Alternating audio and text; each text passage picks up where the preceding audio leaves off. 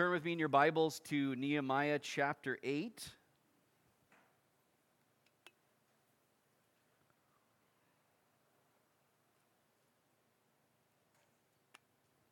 This morning we're continuing our study through the book of Nehemiah.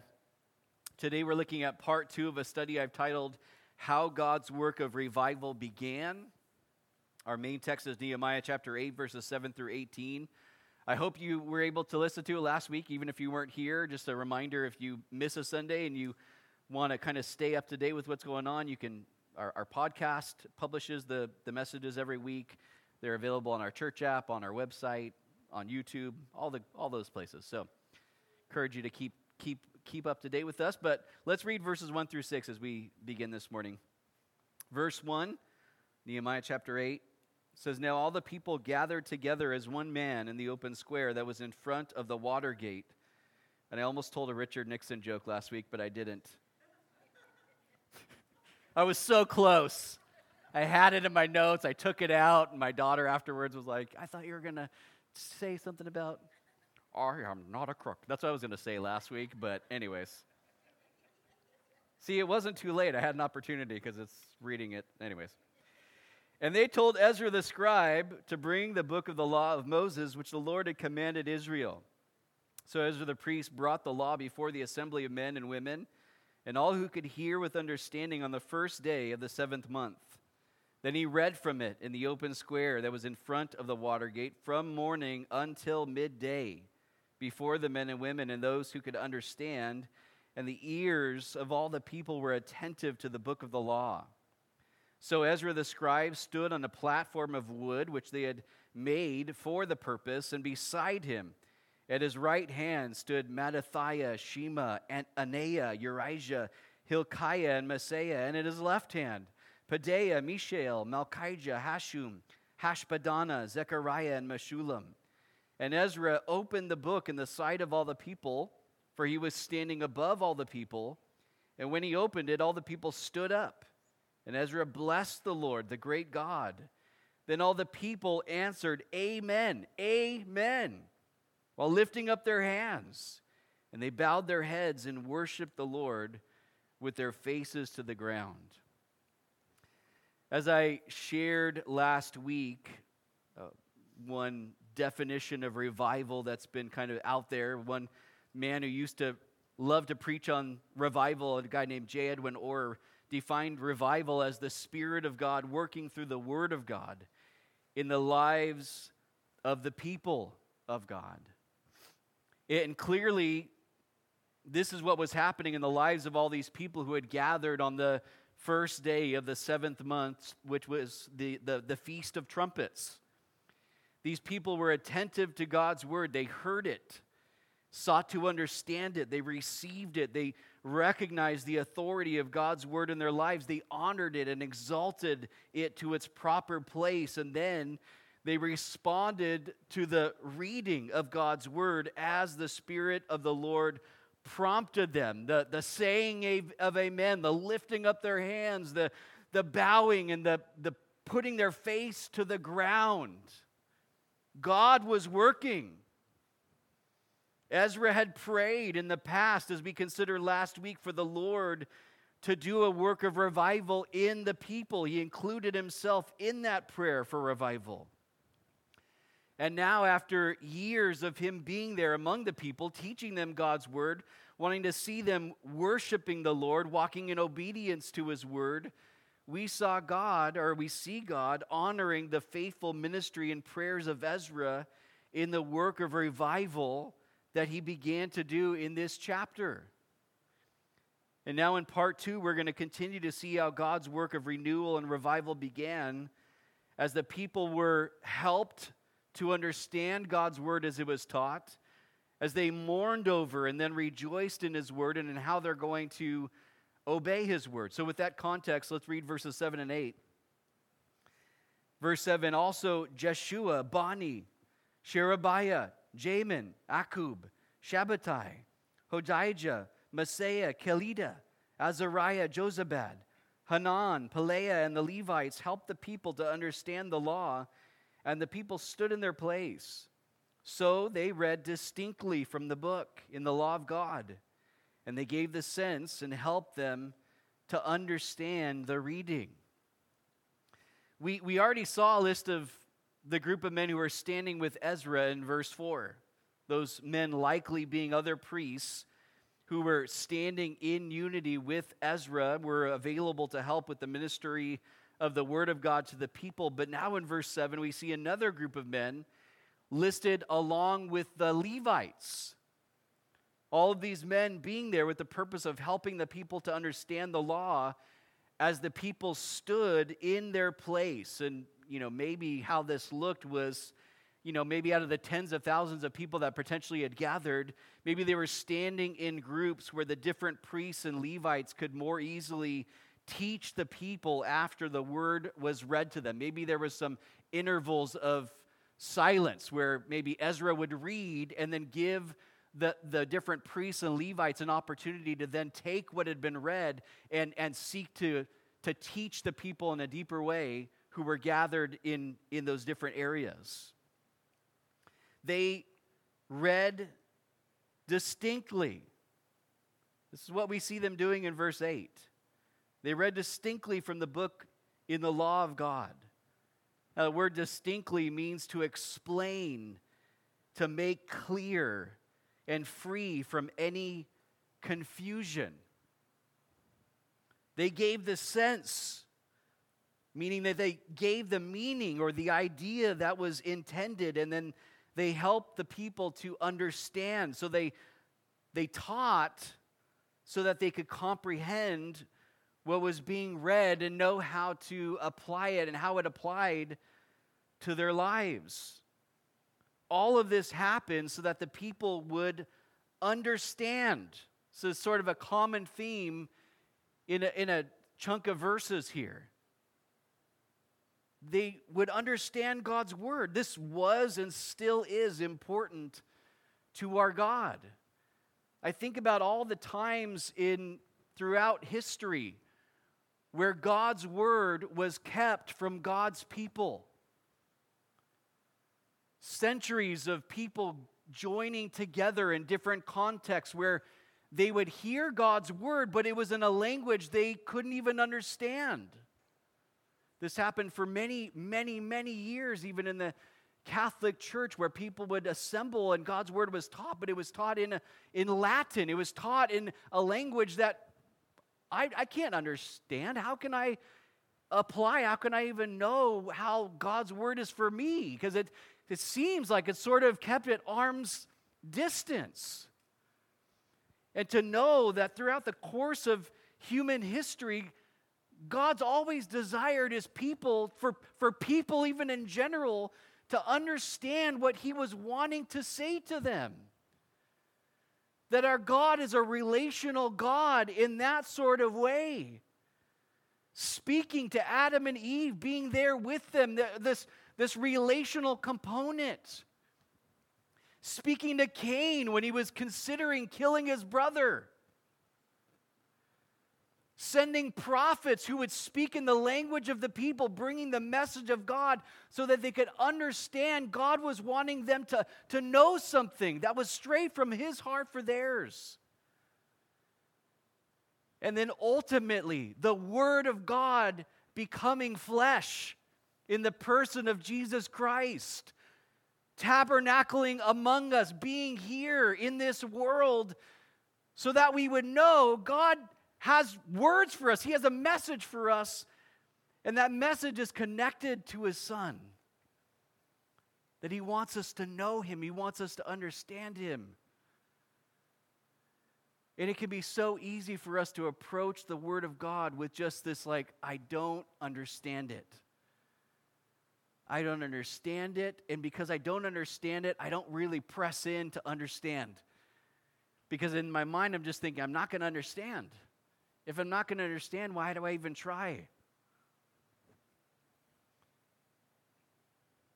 But we see this example throughout history, but specifically in our text here. God clearly desiring that we would understand his word. That these people here in Nehemiah's day wouldn't just come away with intellectual knowledge even about God's word. but so that the word of God would get into the people's minds and hearts and would accomplish everything God desired it to in their lives. See, in order for us to be stirred, to be impacted, to be transformed by God's word and the work of renewal and revival that He continuously sort of wants to bring about, it's crucial we understand what His word is saying to us. Now, on one hand, this just sort of reinforces the importance of our own personal study of God's word, that we would be people who dig deep. We press in.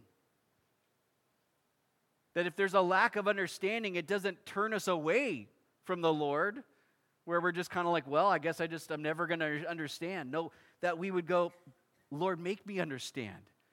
We would press in more. We would see that God's maybe gifted even other people, godly people, solid theologically sort of people that could maybe help bring insight into our lives and things that we don't understand, so that we do understand. But there's another side of that this also teaches us, is that it's crucial that churches and pastors teach God's word to God's people. And the example we have here in our text is one of expositional teaching, like we seek to do here at Calvary Chapel Walnut Creek. See, part of God's design for our spiritual growth and maturity, which is why we prioritize this here, comes from God's word being faithfully, expositionally taught. This means that it's taught distinctly. We seek to make God's word clear. Clear up the confusion. Where the sense is given, that insight into the meaning is held out. And where help is given to understand it, not just to understand or comprehend intellectually what it means, but also to understand and see how it applies to our lives personally. In our day-to-day lives, how do these things that happened thousands of years ago in a culture that seems so foreign to me apply to my life today? Because it does. They help the people understand. And this understanding did something powerful in the hearts of the people, as we're going to see in these next verses. And so let's continue on. Verses 9 through 12. It says, verse 9, and Nehemiah, who was the governor, Ezra the priest and scribe, and the Levites who taught the people, said to all the people, this day is holy to the Lord your God. Do not mourn nor weep. For all the people wept when they heard the words of the law. Then he said to them, go your way, eat the fat, drink the sweet, and send portions to those for whom nothing is prepared, for this day is holy to our Lord. Do not sorrow, for the joy of the Lord is your strength. So the Levites quieted all the people, saying, be still, for the day is holy. Do not be grieved. And all the people went their way to eat and drink, to send portions and rejoice greatly, because, notice, they understood the words that were declared to them. See, the understanding that came about in the hearts and minds of the people as they received God's word did something inside of them. The people wept when they heard the words of the law. They didn't weep because they were just like so over it from the 5 to 6 hour Bible study. They're not weeping like, will this guy just stop? I can't handle it. And they're just weeping. Like, that wasn't this.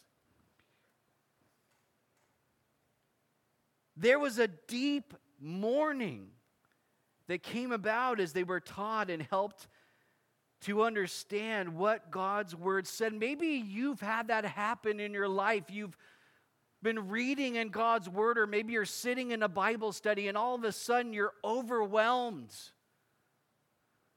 with God's word sort of just confronting your life. calling you out, exposing something in you. Now, God's word often will minister to us, right? And all of us, we might be moved emotionally because of maybe the encouragement or the comfort that God's word brings, and it does that too. But for these people, there was a grieving that took place. And I think this is part of what made their rejoicing so powerful in verse 12, because there was a deep brokenness that preceded the joy. There was a deep mourning over the things being revealed to them that weren't where God wanted them to be. An exposing of sin, a revealing of their unfaithfulness, their rebellion. But that deep mourning is going to be transformed by the grace of God to become a deep joy after the people are challenged and encouraged by the leaders. Now, I want us to understand here, Nehemiah, Ezra, the Levites who taught the people, they didn't tell the people not to mourn nor weep because the sin and rebellion and unfaithfulness and all the things that were exposed internally were just not that big of a deal. They didn't tell the people not to mourn nor weep because God doesn't ever want us to be sad and only wants us to be happy. And they didn't tell the people not to mourn nor weep because God doesn't want us to experience brokenness over our sin and our waywardness that would lead us to repentance. No, none of that. The reason they told the people not to mourn nor weep was because God desired a different response on this specific day, on the Feast of Trumpets, a day that was holy to the Lord their God. This wasn't a day for weeping and mourning and grieving. It was a day for feasting and celebration. It was a day to bless others, sending portions to those whom nothing was prepared. And it was a day for rejoicing with thankfulness unto their God. See, mourning and weeping and grieving was going to come. The Day of Atonement was just 9 days away. But this day was to be different. And confession of sin was going to come, as we'll see in chapter 9. But Ezra and the priests wanted the people on this holy day to embrace the sweetness of this work of renewal and revival that the Lord was bringing about, instead of them being overwhelmed and consumed by the grief of all the areas where they fell short. I like what Pastor Tony Evans said in his Bible commentary about verse 10. He wrote this. He said, Nehemiah said, "Do not grieve." Then he offered them something in sorrow's place, the joy of the Lord. What you focus on governs how you feel. The reason why many of us stay grieved for so long is because we stay focused on what is so wrong. Rather than finding our chief joy in the Lord, we turn on the TV to escape. We enter into illegitimate relationships to escape. We get involved with drugs or alcohol to escape. He says, if your focus is properly situated on the Lord, however, He will give you His joy, and His joy will give you strength. You know, there is real and true joy to be found and received that isn't fleeting and fickle like happiness. Because happiness changes with our circumstances externally. Happiness can change when your favorite sports team loses in the second round of the playoffs. Dang it. Still recovering from that one.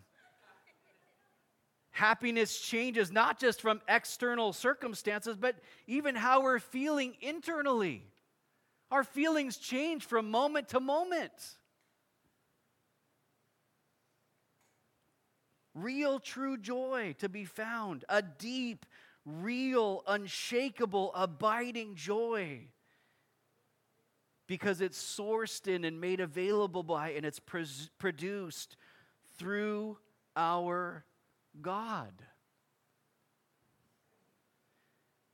We need to get and keep our focus on Jesus, and part of how that happens, as happened with the Jews in our text, is by seeking the Lord in His Word.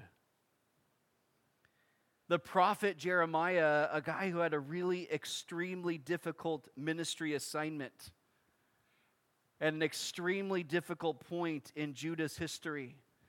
Not only did he prophesy in the time leading up to the Babylonians coming and conquering them, but actually saw it all happen, had to see all the aftermath, and then wrote what we know as the book of Lamentations. He wrote this. He told the Lord this in Jeremiah 15, verse 16. He said that he had found and ate God's word. He had feasted upon the word of God. And that what he found when he did that was that God's word was to him the joy and rejoicing of his heart. Guys, know this. The Lord wants us to find and feast upon his word, to really take it in and meditate upon it and seek to apply it. Wanting to cause his word to be the joy and rejoicing of our hearts, because through the word of God we are brought into deeper intimacy of fellowship with the God of the word. You know, some of us have a hard time seeing the goodness of God in our circumstances, seeing the goodness of God in all the chaos of our worlds. But guys, one of the keys to us seeing the goodness of God is by feasting upon the faithfulness of God, to taste and to see that he's good. Because if we're not first-hand partakers of the goodness of God in our own lives, we are going to miss all the ways that God's goodness might be seen in our day-to-day lives. Part of how we taste and see, part of how we feast upon him, again, we getting into the word, knowing who he is, knowing what he said to us, knowing what he said about us.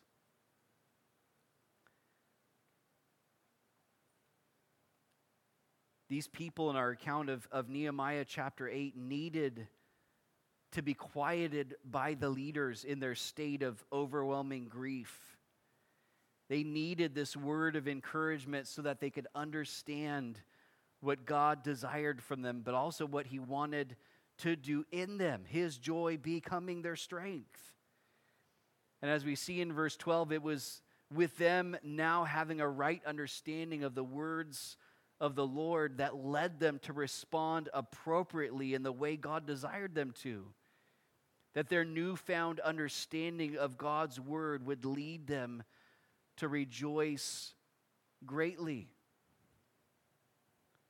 This work of renewal and revival that God began, it started with them understanding his word, then with them mourning and then rejoicing because of God's word. And now that work is going to continue as they seek to obey God's word in verses 13 through 18.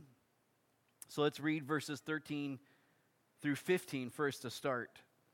Verse 13, now on the second day, the heads of the fathers' houses of all the people with the priests and Levites were gathered to Ezra the scribe in order to understand the words of the law. And they found written in the law, which the Lord had commanded by Moses, that the children of Israel should dwell in booths during the feast of the 7th month, and that they should announce and proclaim in all their cities and in Jerusalem, saying, go out to the mountain and bring olive branches, branches of oil trees, myrtle branches, palm branches, and branches of leafy trees to make booths as it is written. What took place in verses 1 through 12 all happened over the span of just one single day. But now on the second day, we see the heads of the fathers' houses of all the people with the priests and Levites gathering to Ezra in order to further understand the words of the law. So the revival that began to take place on that first day, the feast day, was not a one and done sort of thing where everyone the next day just sort of went back to life as it was before. No, the heads of the people on a community level came together with all the spiritual leaders of the people with the goal of wanting to understand God's word even more. Have you ever had this happen to you where God does something in your life, something clearly the Lord happens, and then sort of the next day you just find yourself just kind of settling in, back into whatever it was that happened the day before that? Like almost as if that work of God in your life never even really took place, almost like it was just a dream.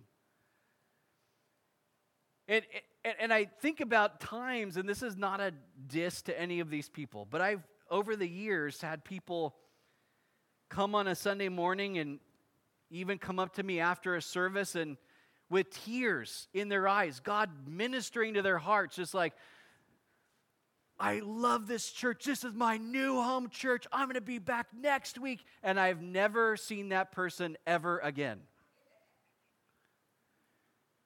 And you know what? Every single time, I believe them. I believe them. Why? Because God is doing a work in them. I don't discount that. I don't get jaded by the fact that I might not see them again. That's between them and the Lord. But to see God so clearly working in somebody, they're moved. His Spirit is moving upon their life. There's some sort of emotional response. Not that that's the indicator that God's moving. Because if we're relying upon an emotional response, it's going to come and go. Go with the constancy of who God is. Become a stable believer in that sort of way. It's good to have those moved emotionally sorts of moments. Those are sweet times. We're thankful for that. But the reason I brought this up is that something happened. There's a move of God, but then no real follow-up to what God did. And how important it is for you and me when God is doing something in our lives, when God is speaking something so clearly to our hearts, don't let that thing just drift away out of just the routine of your life, settling back in. Press into the Lord the next day and the next day after that.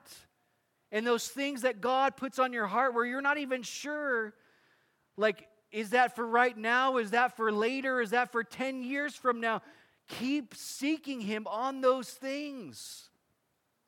When God does something in your life, ask Him to do even more.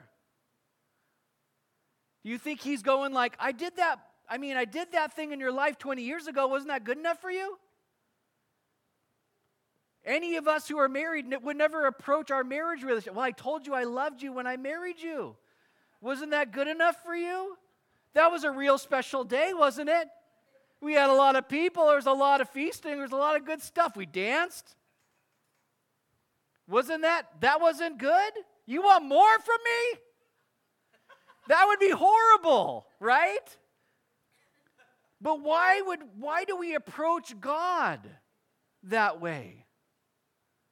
Why do we settle in on this experience with God in the past, His Spirit working in our lives in the past, a hunger that He developed in our heart for Him in the past, and then just think like, well, I guess that was it. I think God is desiring for us to keep pressing in and not like that we're not satisfied with those moments where God's moving and working and speaking.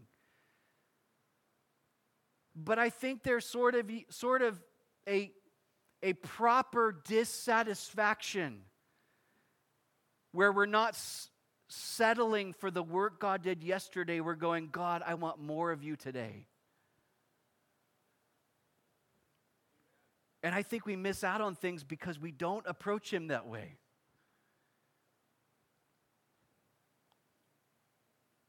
We got to press in. And notice, it's the heads of the father's houses, the men of the households, the men of the communities. This is not to discount the role of the woman. But these men were going, God wants me to lead well. I got to be someone who knows God's word, and I can help impart that to my family. I could be someone who helps lead spiritually, can be a spiritual covering in my home and in my community. And it was these heads of the father's houses who came back and said, teach us more. I want to know more. That 5 to 6 hours of Bible study the previous day was not enough for them.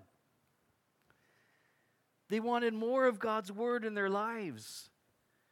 And it was this desire that led to them finding something important that they were supposed to be observing, which was supposed to take place 13 days after that point. It was the Feast of Tabernacles, where the people were to set up booths or huts on the 15th day of the 7th month and live in those huts for a whole week in remembrance and celebration and thankfulness for how the Lord had led and cared for and provided for the Israelites in their 40 years of wandering through the wilderness in Moses' day.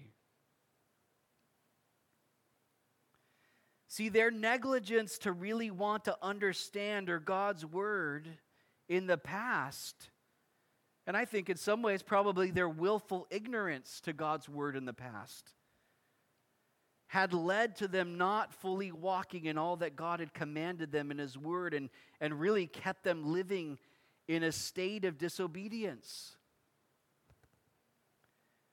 But this work of revival that God began to do was now leading them in what should always be the right progression in all of our lives.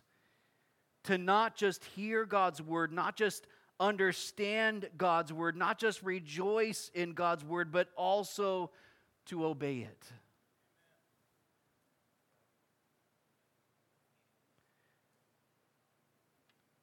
What they found that they weren't doing, they wanted to make right. And so they announced, they proclaimed in all their cities and in Jerusalem that people needed to get ready for the Feast of Tabernacles, to get everything necessary to make their booths. And this is what we see happening in these next verses. Verse 16 continues, then the people went out and brought them and made themselves booths, each one on the roof of his house or in their courtyards or the courts of the house of God and in the open square of the water gate and in the open square of the gate of Ephraim.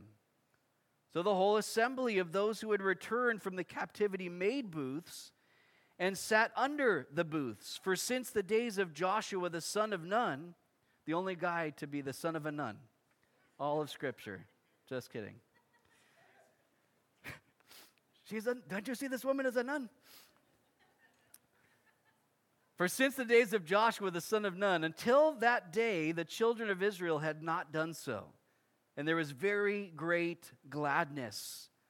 Also by day, from the first day until the last day, he read from the book of the law of God. And they kept the feast 7 days, and on the 8th day there was a sacred assembly according to the prescribed manner. They wanted to do things as it was written in the book of the law. Guys, we can't underscore the importance of obedience. Good intentions is not enough. Being moved emotionally in a moment even is not enough if there's not some sort of follow-up of obedience to whatever it is that God is saying or has said in his word. And maybe it's a thing of ignorance. Like maybe we just didn't know. Or maybe we came out of living in the world and we brought sort of worldly thinking into our relationship with the Lord, but then all of a sudden God's word started to expose some of that the faulty philosophies of life that we've sort of grabbed a hold of, and all of a sudden it's like, oh, you know what? God's not okay with that. His word actually says that that's sin.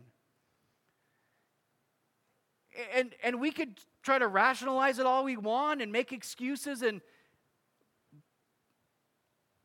but if it's been written, if it's the word of God to you and me, which all of this is, every single bit of it,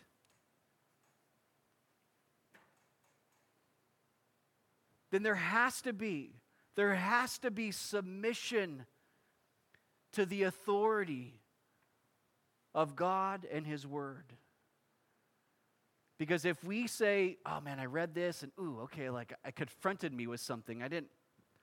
That's God's not okay with that. He's calling that sin here. And I just sort of move on from that. You know what that says about my life? I'm Lord, not Him. You're Lord, not Him. Jesus said, why do you call me Lord, Lord, but not do the things I've said to you, I've commanded you? Sometimes we make Jesus out to be this real soft guy. Just real soft. He's just like, just love people. Go your way, love people. Yes, of course, we need to love people. But there's truth. There's truth that confronts us at times. Is He Lord? They did it as it was written in the book of the law.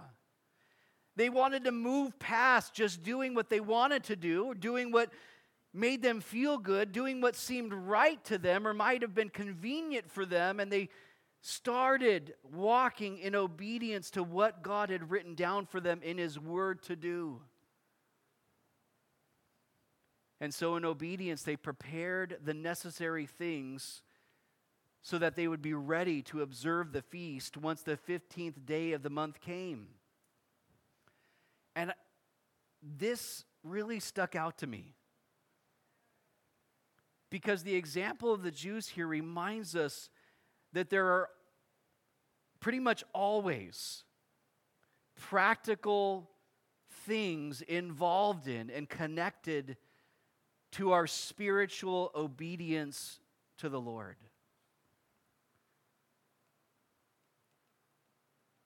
It usually requires something on our parts outwardly, some sort of act, a commitment, something that we start to do, a way that we choose to respond, or whatever that might be. But there's usually a practical component to our spiritual obedience.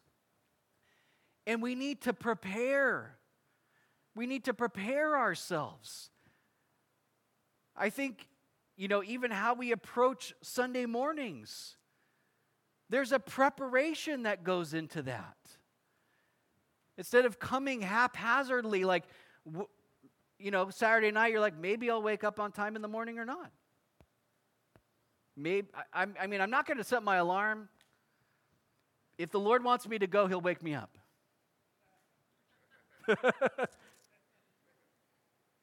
Preparing kids. Hey, tomorrow morning we're going to church. We're going to be with God's people. We're going to worship the Lord together. Maybe helping them to see the value of that time and saying, hey, we're going to wake up a little earlier so we can get ready, so we can be there. And there's like a preparation in a practical sense that helps us to walk in those spiritual things that God has for us. Now,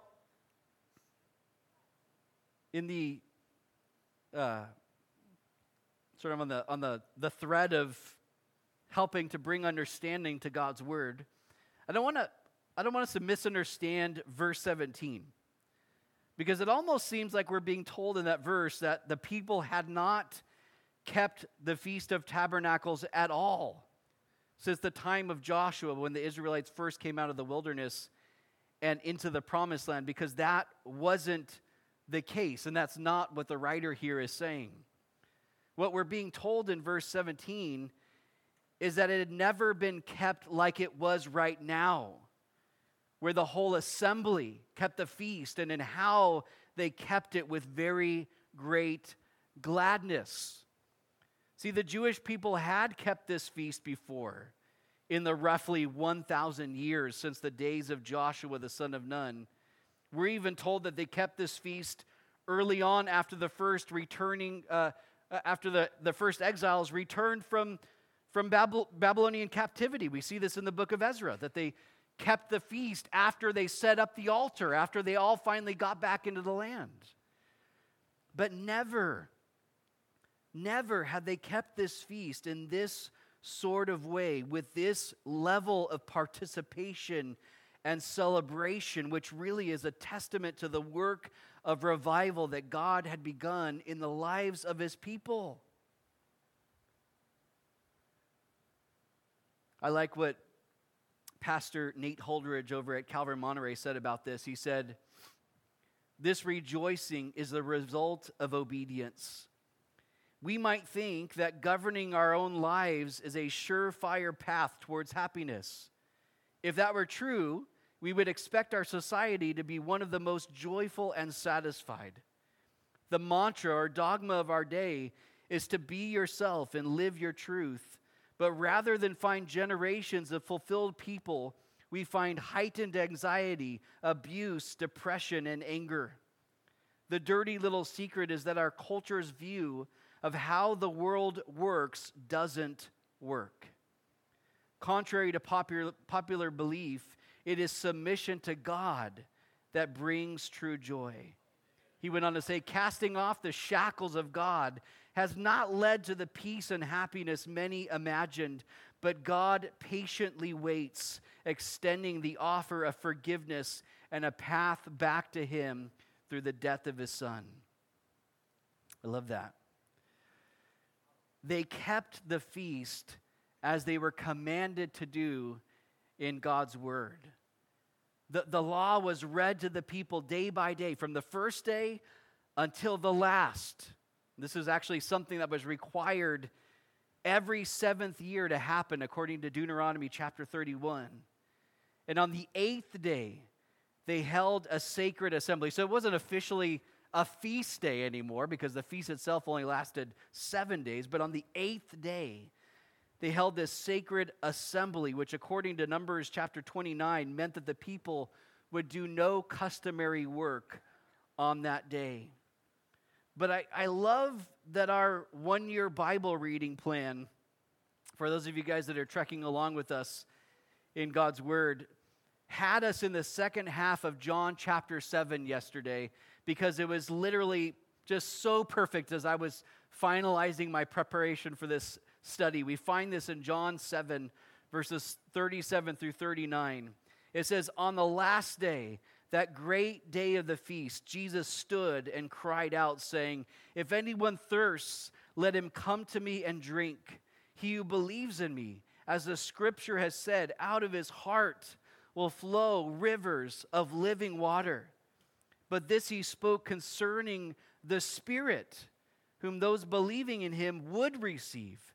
For the Holy Spirit was not yet given, because Jesus was not yet glorified." The last day, that great day of the feast, we're going to keep that passage up on the screen, is a reference to the eighth day of the Feast of Tabernacles. Can we get that back up on the screen? The same thing that we find the Jews in Nehemiah's day observing, as God was doing a work of revival in them, which was being seen in their obedience to observe this feast that they had neglected in the past. Now, according to David Gutzik's commentary, where he talked about the 8 days of this feast, he said, all through the first 7 days, water from the pool of Siloam was carried in a golden pitcher and poured out at the altar to remind everyone of the water God miraculously provided for a thirsty Israel in the wilderness.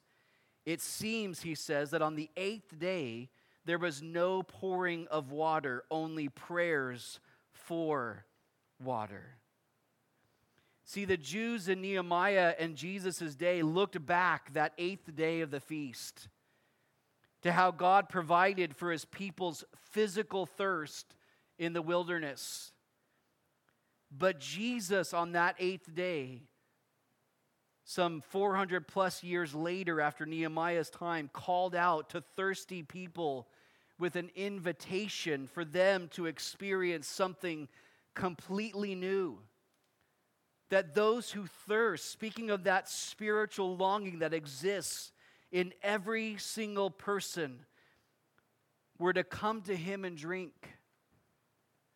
That whoever believes in him, as the scriptures said, out of their hearts would flow rivers of living water. This was an invitation to a new work of God's Spirit to come. The Jews in Nehemiah's day experienced renewal and revival as they understood God's word, as they rejoiced in God's word, as they obeyed God's word. But even they didn't get to experience what God has made available to men and women today who have put their faith in Jesus Christ, who come to him and drink of the living waters he gives, receiving his salvation. The only way to have that deep spiritual longing quenched, a work of the Spirit of God that not only comes into our lives, but flows out from our lives. Where out of our hearts flows rivers of living water. And this invitation from Jesus is still available to all who are thirsty today. On this 8th day, the people would have just gone, yep, we're still thirsty. We're still thirsty. Yeah, God's provided in the past, but we're still thirsty. Jesus shows up and he goes, you have a thirst, I can feel it. I can feel it. I have living water. And I think today as we consider, all that we've studied even from last week to today, of course, God's wanting to do this work, but are we listening to his invitation? Are we taking him at his word? Because when he says come, what's the right response from us? Obedience. Lord, I'll come. I'm coming to you. Come to me and drink. Lord, I'm coming to you. I'm going to receive from you all that you have for me. To know that Jesus even was looking forward beyond his death to when the Spirit of God would be poured out on the day of Pentecost, and the Spirit of God would come upon the church of God, and to look at us today and go, we still need the work of the Spirit in our lives. We need that outpouring of the Spirit of God upon our hearts. God, revive me. Revive us. Lord, I want to understand your word. I want to rejoice in your word. I want to obey your word. But God, I want your Spirit doing that work. So Lord, would you do it? And I know I called us last week, those that wanted to stand, and I'm sure that there were some who didn't, who wish that they did. And the worship team come back up. This morning, maybe there's just that last piece. You're going, cool, I understand. I get it. I get what God's saying to me. And inwardly, I'm rejoicing over these realities, these truths for my life. But what about that final component of obedience? What's the Lord speaking into your heart that you would submit to what he's doing? And say, Lord, I'm fully on board with whatever it is that you want for my life. And so if that's you this morning and you're going, and maybe you stood last week, but you're going, I still want it. I want the work of God in my life. I want the Spirit of God poured out upon my life. I want that sort of revival that we see happening in the Jewish people that happened in the early church. Would you stand so I could pray for you this morning? If that's you. And you're going, I want God to do that with me. Lord, do it with me. I want those rivers of living water to flow out of my life. Maybe this morning you're going, I'm feeling more like a dry desert than having a river of living water. Maybe you've been partaking of other things, thinking that, I have Jesus, but this other thing too, that also will kind of help satisfy things in my heart. But what you're finding is that those things are leaving you thirsty still. Are you thirsty this morning? Would you come to Him and drink? Would you come to Him in submission and just say, Lord, have your way in me? Awesome. Lord, I pray for these as they've stood this morning. God, you know their hearts. Lord, you know that deep longing in each of their lives, God. That thirst, Lord, that's there. That you created in us to only be fulfilled by you. Lord, that thirst that can never be satisfied by the wells of this world, the things of this world. Lord, bring these people back. Just in their own hearts, God. Bring them back to that place of simple devotion, of loving you with all their heart, soul, mind, and strength. God, pour out your Spirit upon them this morning. Flood their hearts and minds, Lord Jesus. Cause those rivers of living water to flow out from them. Lord, as they stood this morning in just a step of obedience, God, meet them where they're at. Lord, satisfy their thirst this morning. Lord, would they rejoice in you, Lord, even more. God, would they walk in submission to your word? Lord, would they understand it? God, would they, Lord, be people who are a blessing to others and bring your gospel to others? God, meet them today. Do a work of revival, Lord, in them today, we ask.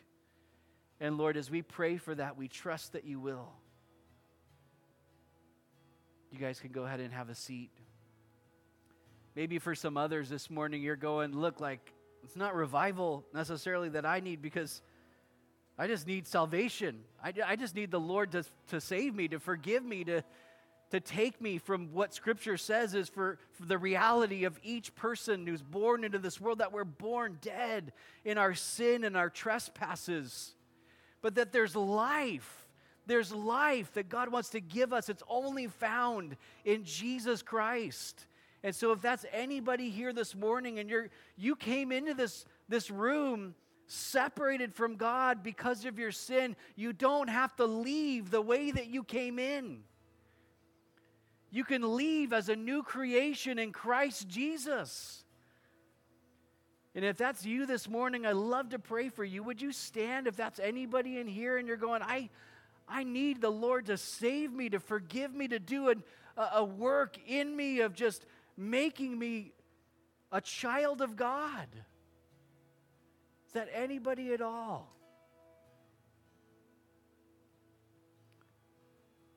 Lord, you know where each is at, God. You know even maybe some online, Lord, who right now in this moment, they're standing in a living room, or they're maybe some inmates later on are watching this service, and they're standing in a cell, in a room somewhere with somebody.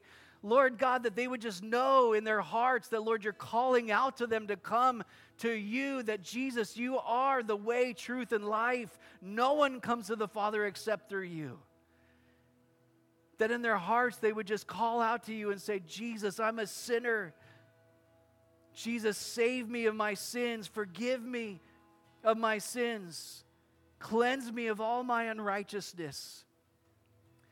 Jesus, I put my faith in you. I believe you died on the cross for me. Jesus, I believe you rose again from the grave for me. Lord Jesus, I repent of my sin. I turn away from it today. And I turn in faith to you. I just encourage you, if you've done that today, the Bible says that you will be saved. you will be saved. Lord, would you meet those who are making that decision even now? Fill them with your joy. Lord, with the joy of you, Lord, be the strength of your people today. God, would we not be overwhelmed or overcome, God, by our circumstances or even by our sin, Lord, or even by what's going on around us in this world. But Lord, would your joy be the strength of our lives? Lord, an unshakable, abiding joy that comes from you. Bless your people, Lord. Make us bold witnesses for you this week, Lord Jesus. Go before us. Would the light of Jesus shine through us? Would the love of Jesus be demonstrated through our lives, Lord? But the gospel of Jesus be on our lips. Lord, have your way with us. Lord, we continue in this attitude of worship now, Lord, as we sing these songs. Lord, would you have every bit of us, Lord? We thank you, Father. We pray this in Jesus' name. Amen.